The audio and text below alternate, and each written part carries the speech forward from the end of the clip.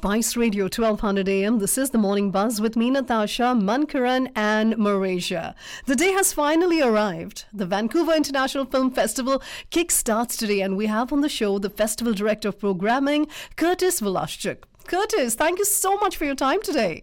Oh, thank you so much. And you actually gave me a momentary moment of panic there, because the festival actually kicks off tomorrow. Oh, it does? Oh, my goodness. Is it today already? Okay. 29 to get going. I'm a little excited, I think. So I've got I ahead. appreciate the excitement. Well, you are part of the team that carefully curates and brings together one of Canada's most respected film festivals. It must seem really, really special, right? We're just about one day away from the big beginning of this 41st year.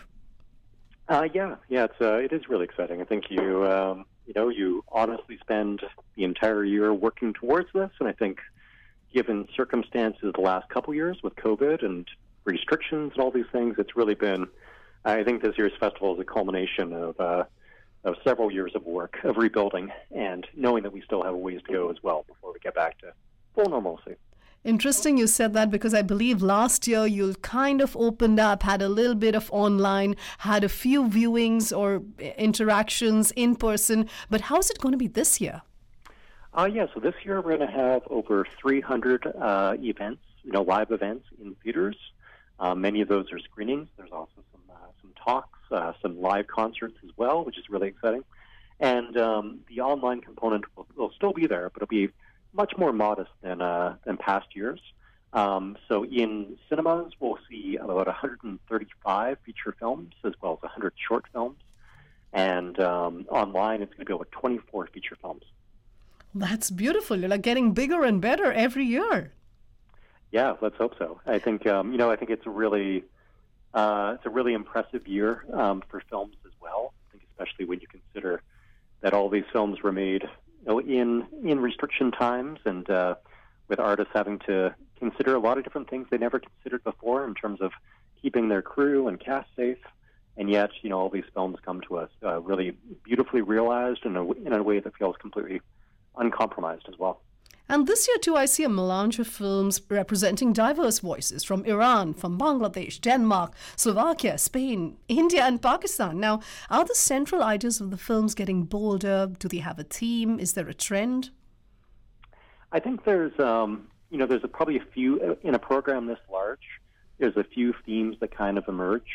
And, again, that's kind of like once you kind of see it taking shape as you're going along, but sometimes it's an opportunity once it's all set in stone to kind of step back and take a look at it. So I think there's like some really fascinating documentaries this year that kind of deal with exhuming suppressed histories, be that something like Black Ice that looks at the history of black players in ice hockey, something like Unarchived, which is a Vancouver-produced documentary that looks at how archives and museums have kind of played a role unwittingly in terms of the kind of marginalization of many communities and their histories, erasures and histories. I think there's also a lot of really exciting narrative films that kind of have female protagonists at the front lines of sometimes it's war zones, like a film like Klondike. Sometimes it's moments of kind of societal change in a film like Call Jane. And those are really exciting films as well.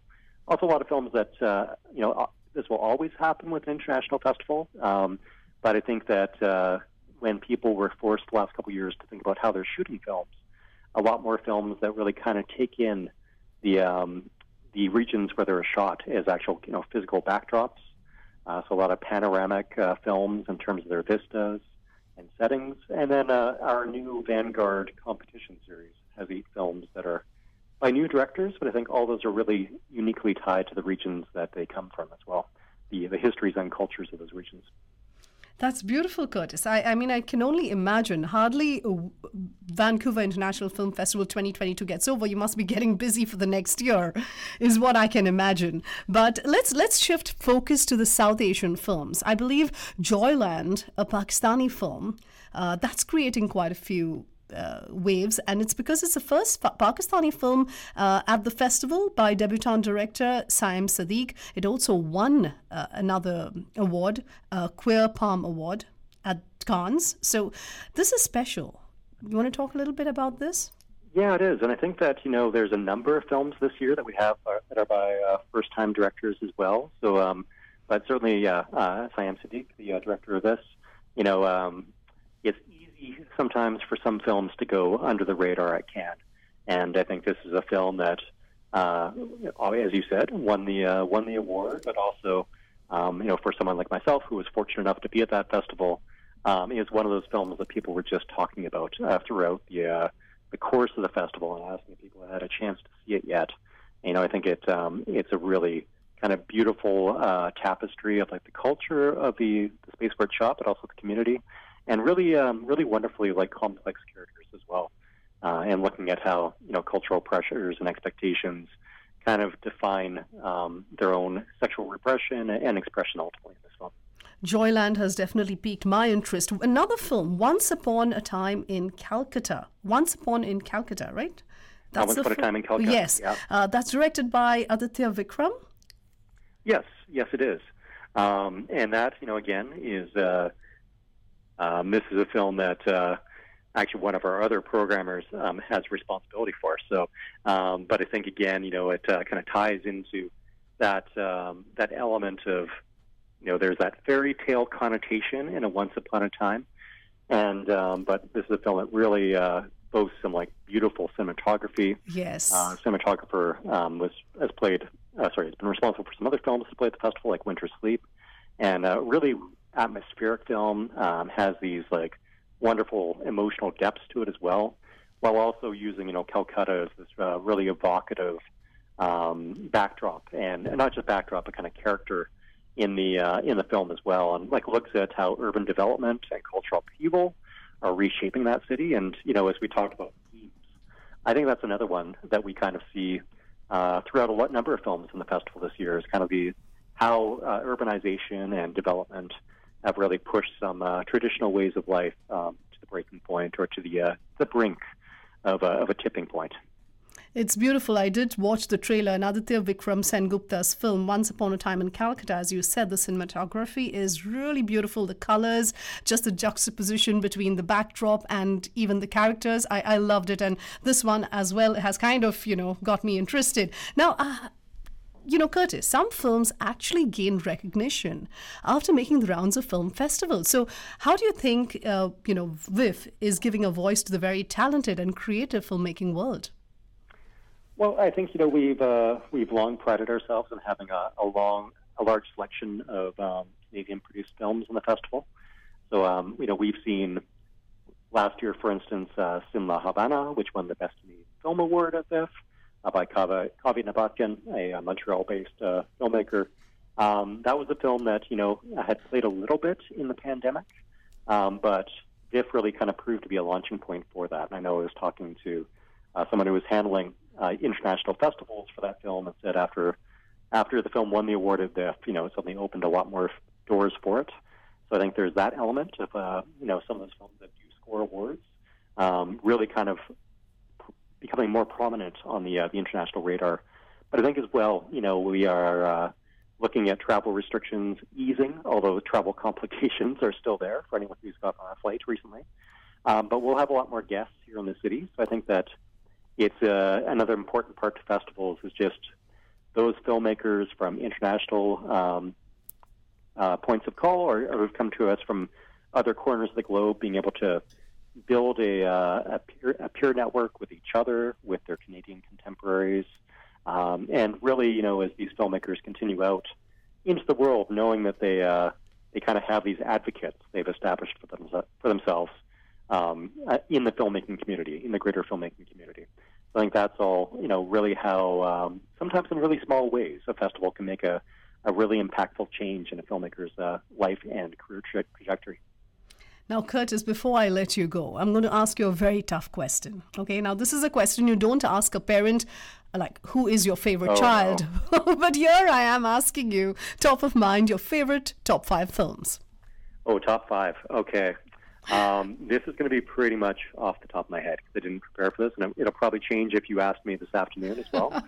But After Sun by Charlotte Wells was another film that I saw at Cannes. It may actually be sold out, so I fear saying this, but it's a That's a really beautiful film that looks at a father-daughter relationship in a really kind of micro way, but I think a lot of people relate to it. Rice Boy Sleeps by Anthony Shim is a Vancouver film, but also a South Korean co-production that again, draws a lot of specifics from Anthony's own life as someone who moved to Canada from Korea at a very young age. But I think again has a lot of universality to it in terms of the experiences that many immigrants have. Another one, Decision to Leave by Park Chan-wook, I think is as someone who's a fan of neo-noirs or just film noir. It's like kind of a glorious Hitchcockian film writ large, and really just this beautifully cinematic piece that, for a filmmaker who's several decades into his career now, it still feels that he's finding new ways to express himself with the camera. Speaking of filmmakers who are many decades into their careers, Jerzy Skolimowski, Polish director, has a film called EO, which looks at a donkey's kind of odyssey through Europe, and it's a kind of really beautiful, simple story with like 6 wonderful donkeys playing the one donkey on screen. Very emotive, but I think you see kind of the donkey in this serving as a mirror for humanity and how humans conduct themselves, and it's a really lovely comic film. It's also a really I think engaging dramatic film as well, and kind of a wonderful surprise.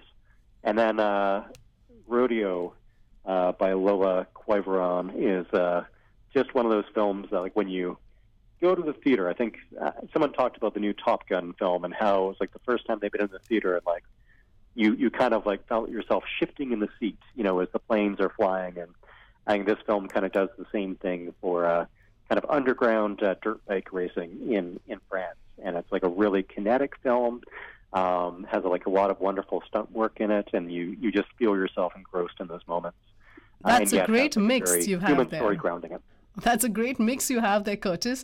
Thank you so much for your time, and all the best for tomorrow for Vancouver International Film Festival in its 41st edition. You have a beautiful day, and thank you once again for your time. All right. Thanks so much for having me. We were in conversation with Vancouver International Film Director, Festival Director of Programming, Curtis Woloschuk, and we were talking about all the exciting things happening this year at the Vancouver International Film Festival. It's back to more music.